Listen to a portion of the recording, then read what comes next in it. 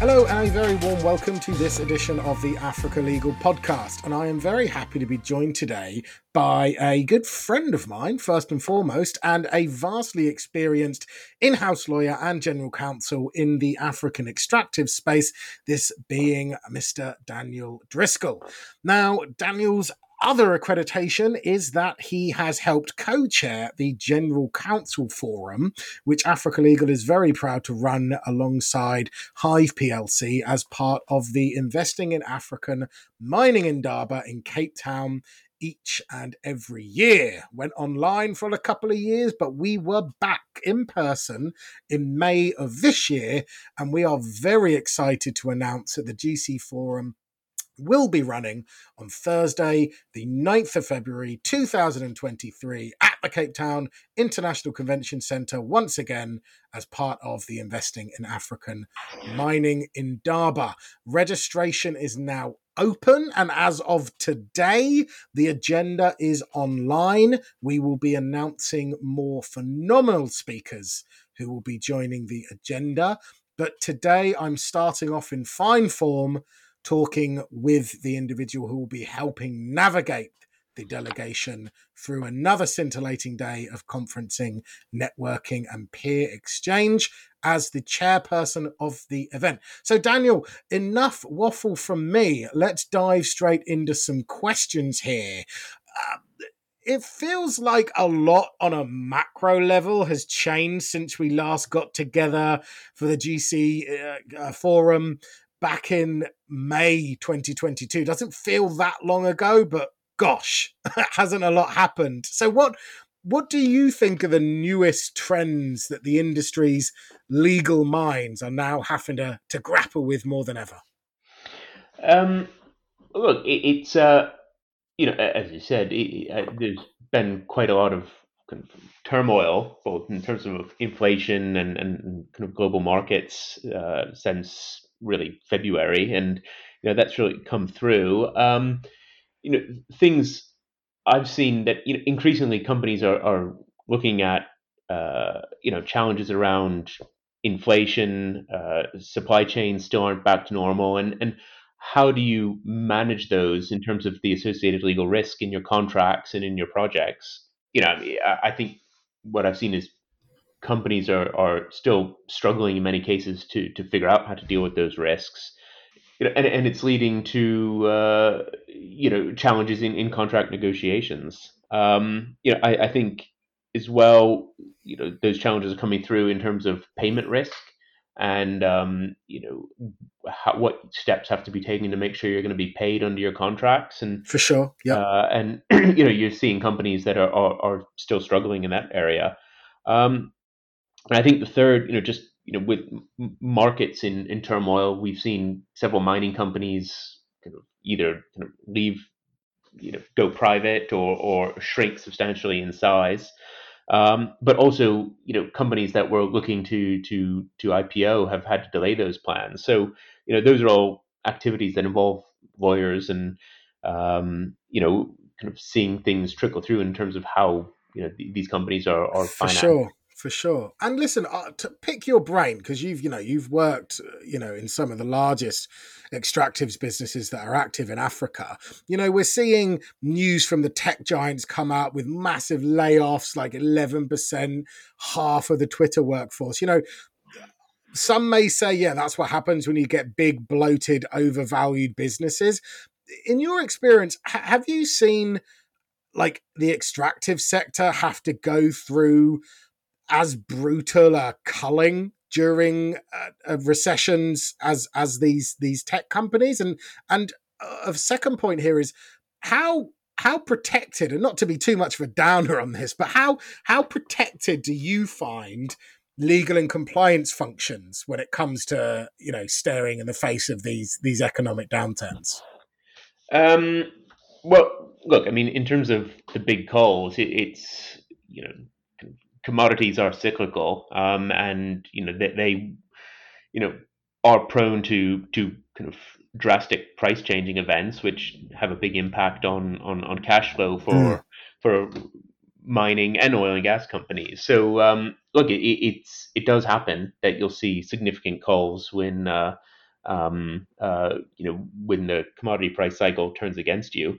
Um, in terms of how insulated legal and compliance are, I mean, they're not big. Let's well, face it; these aren't like the lens of the cull. Surely doesn't fall like on the team of four who are already absolutely keeping your risk and contracting ability alive. no, they're not big, but lawyers are expensive, and on a per capita basis, legal functions tend to be one of the most expensive in a natural resources company. Well, So, what's more expensive, getting sued or paying for the right legal advice, isn't it? well, and this is where compliance and these things. I've heard them described well as preventative maintenance, and 100, I think yeah. that's the challenge in these environments that it's not having a high functioning team can expose the company to risk. But in terms of short term thinking, when a company is fighting for survival, it can be quite tempting Mm.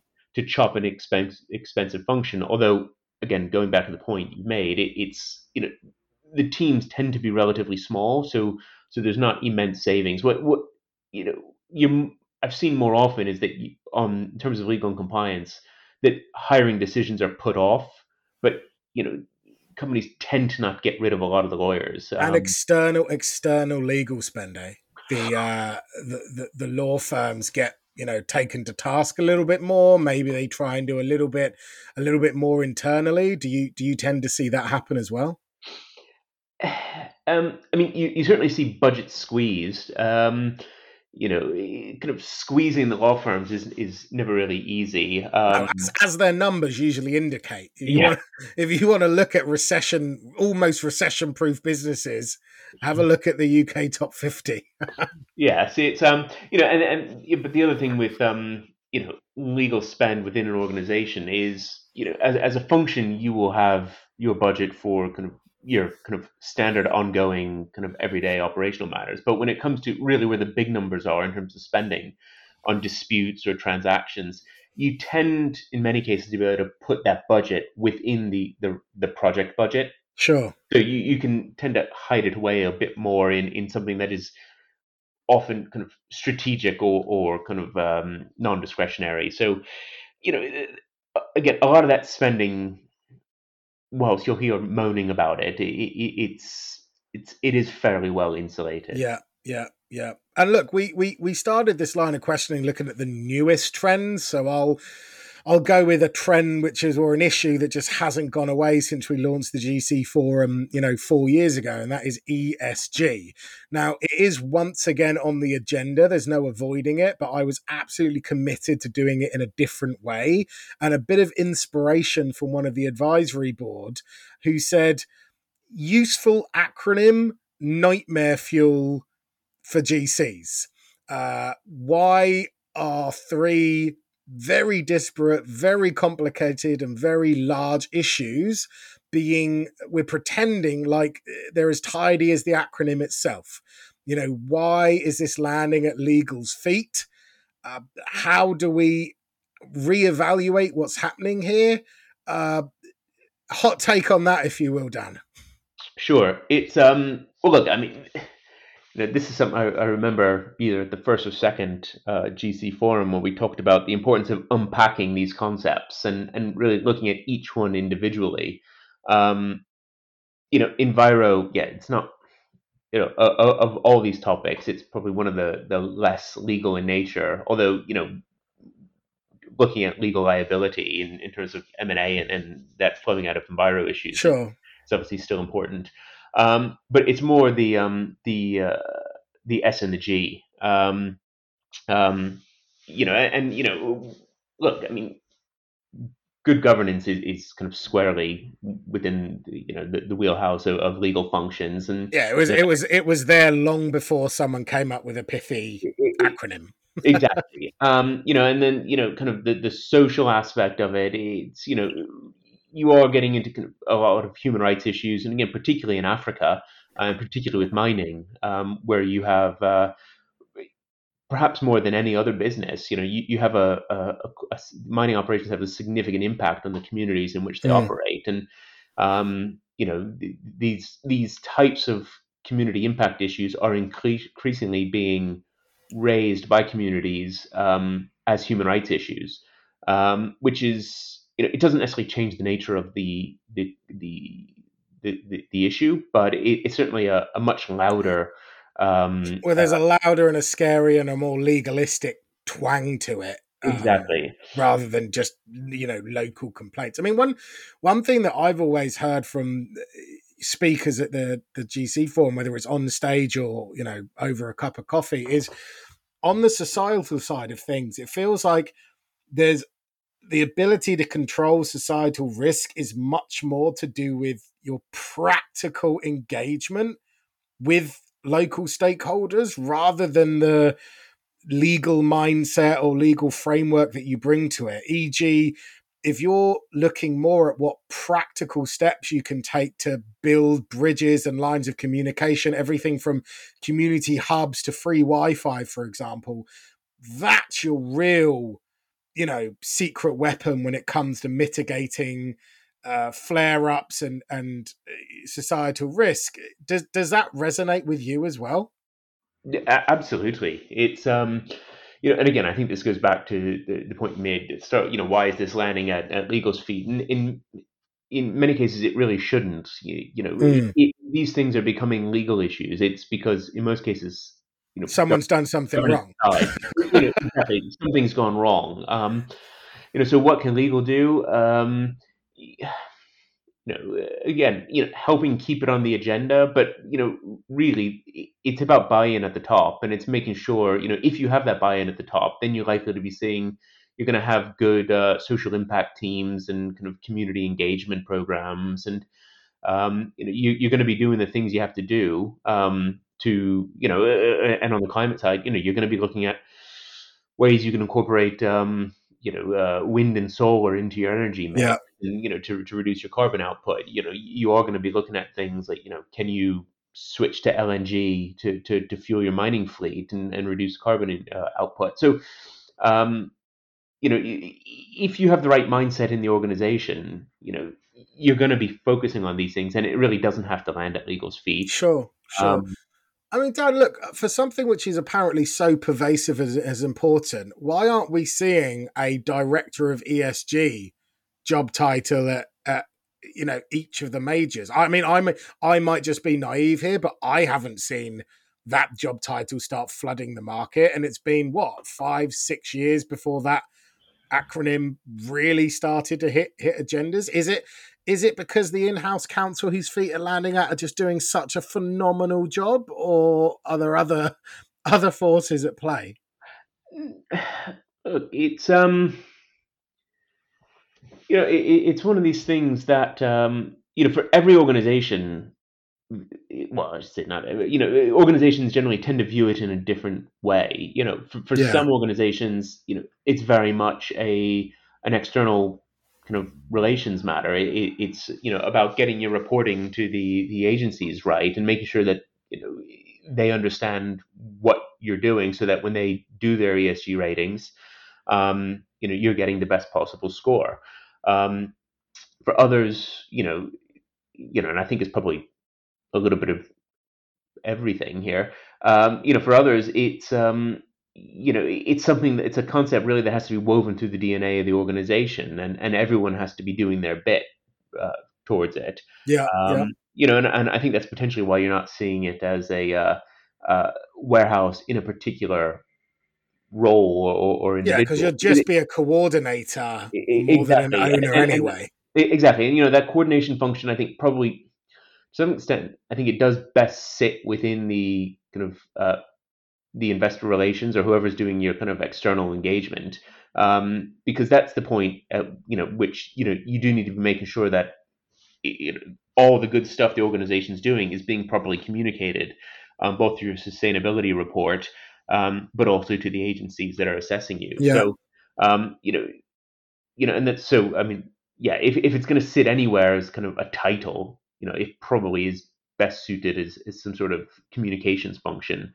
Um, and also then coordinating what is the strategy for carbon reduction, for governance, for community engagement, etc. But um, yeah, to kind of to give someone absolute control over all of those things, it's too broad a topic. Sure, sure. And look, I'd like to say that I'm taking us onto a nice, simpler, narrower line of questioning after the mammoth of ESG, but I'm not. I'm going to ask you, what does the modern in-house lawyer want from their business? And secondary, beyond the obvious points around remuneration and respect, what do you think mining companies can do to actually attract the best legal talent? And I'm thinking at the senior end, potentially, on that first point, what does the modern GC want from their business? And on the second one, probably at the junior end, how do we attract the right caliber of legal talent and keep them happy?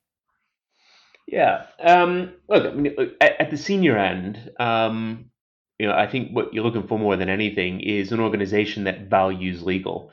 And I don't think there is always a universal appreciation for that, and you can see that in places like the London market, where you still have lots of mining companies, both in the AIM and in the FTSE, that don't have developed Yeah, yeah. sophisticated legal functions. They'll have COSEC functions, and that's a function that you're required to have um, in some cases. But legal can still, in many cases, be outsourced. So when an organization does decide to have a GC, it's kind of reflects a kind of a particular ideology. But then you can also see it's how much resources that function going to get. I mean, I've seen organizations where the idea is that the GC is going to be doing some really kept very busy doing low value commoditized kind of work, drafting very Yeah, you're the lawyer that happens to be in the building. Yeah. exactly.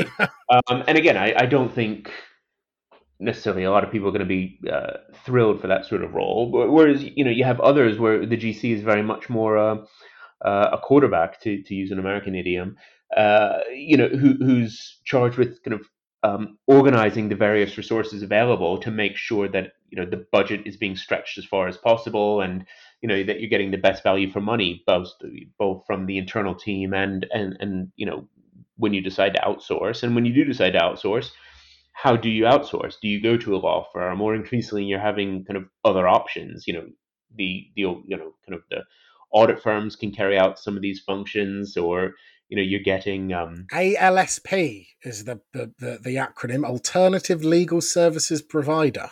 exactly. So I mean, There you it's go. growing in terms of what's available. So yeah, to going back to the original question, well, what is the senior lawyer looking for in how they, it's I would say it's going to be an organization that values good legal advice, and wants to empower the GC to uh, to deliver value for money, but not necessarily just kind of have Yeah, a lawyer doing lots and I, lots of low value work. I think it's to do with a business that has a respect for the value that legal can unlock, not the value in having access to lawyers.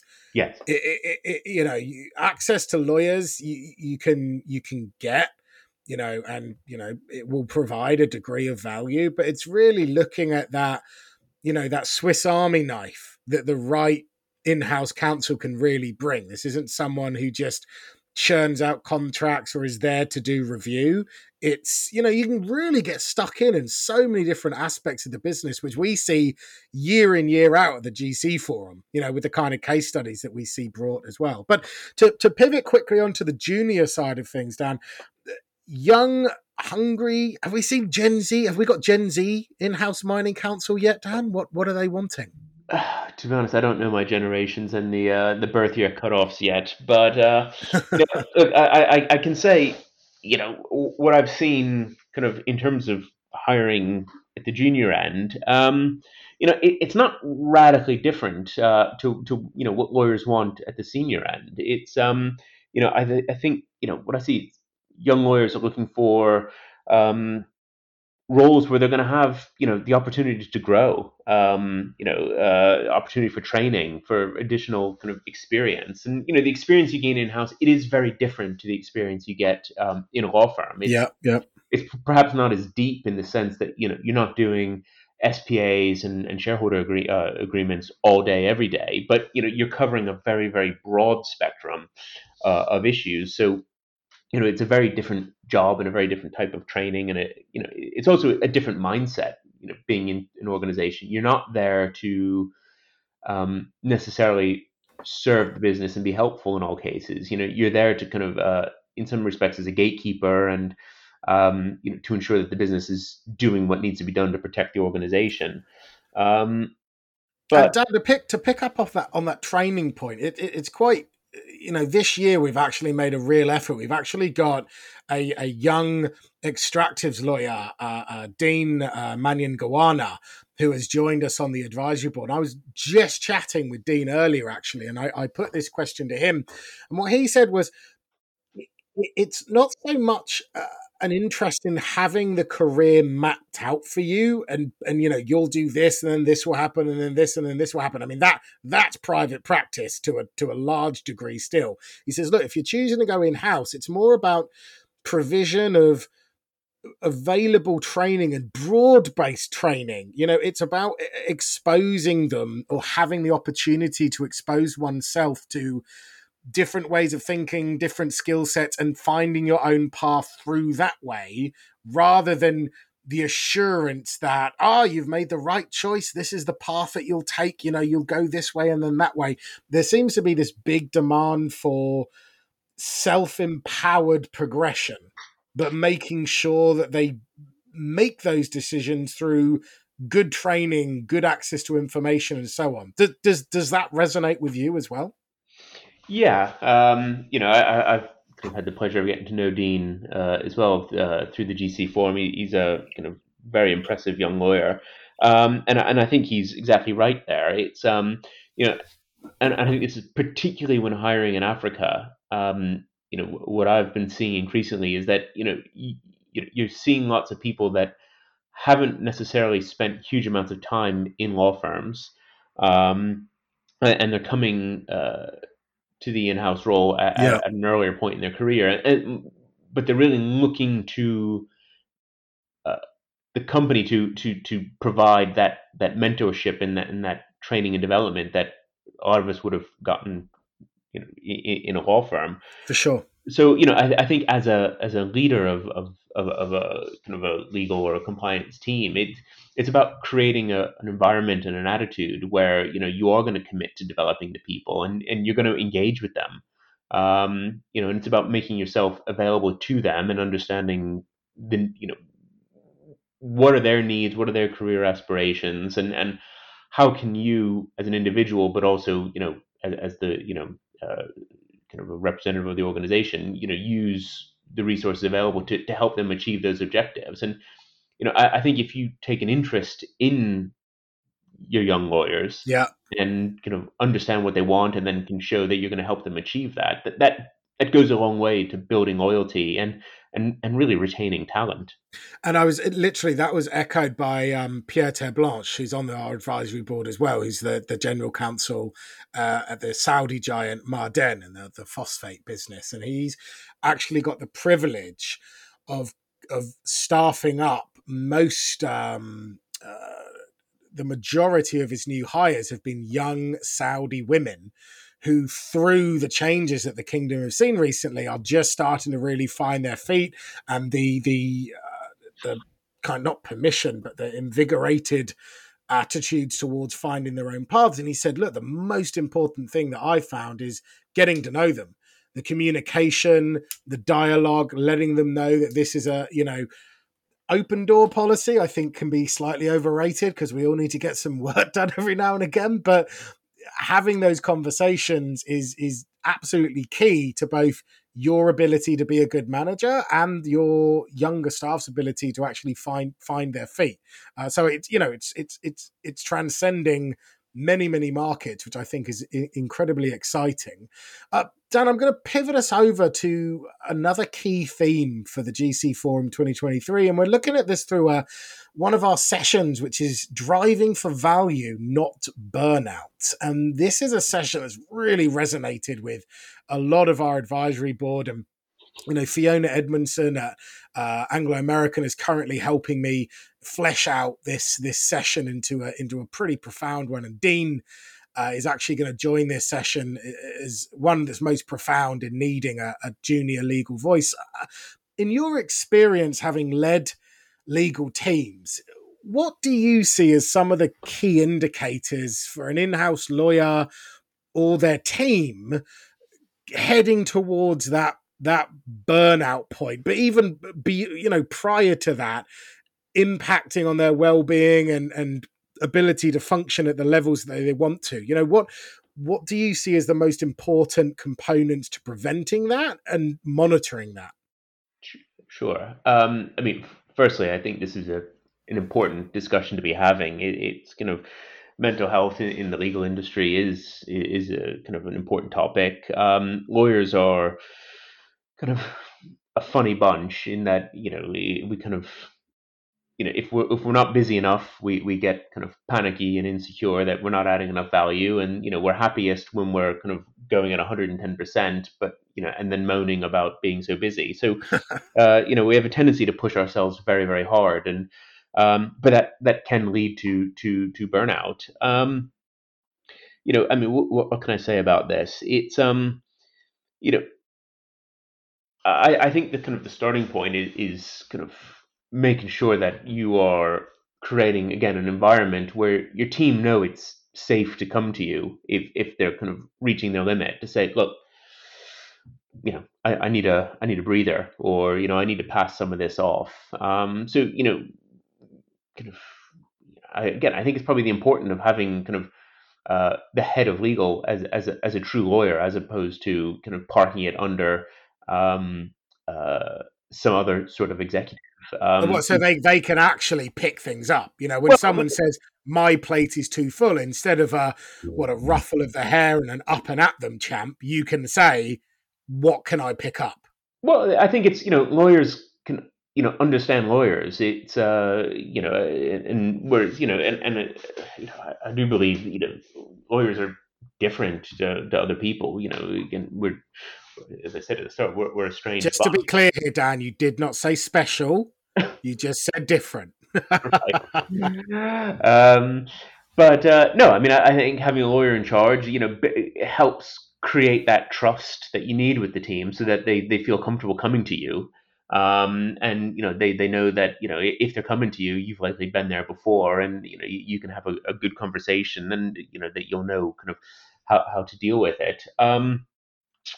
But I think it's also create an environment where you give the team the space and the scope they need to do things their own way. You have to set deadlines, you set objectives, and you have expectations, and you have budgets. But within those kind of general kind of frameworks, it's important to give the individuals the space that they need to do it their way. And my own view is, look, if it's going to help someone out, if they do that job from home for a few days, fine. It's equally, if I need them in the office to kind of sit around a table together, I expect that too. So I think on the mental health point, it's really just it's listening to each other, and it's trusting each other, so that if someone is struggling a bit, or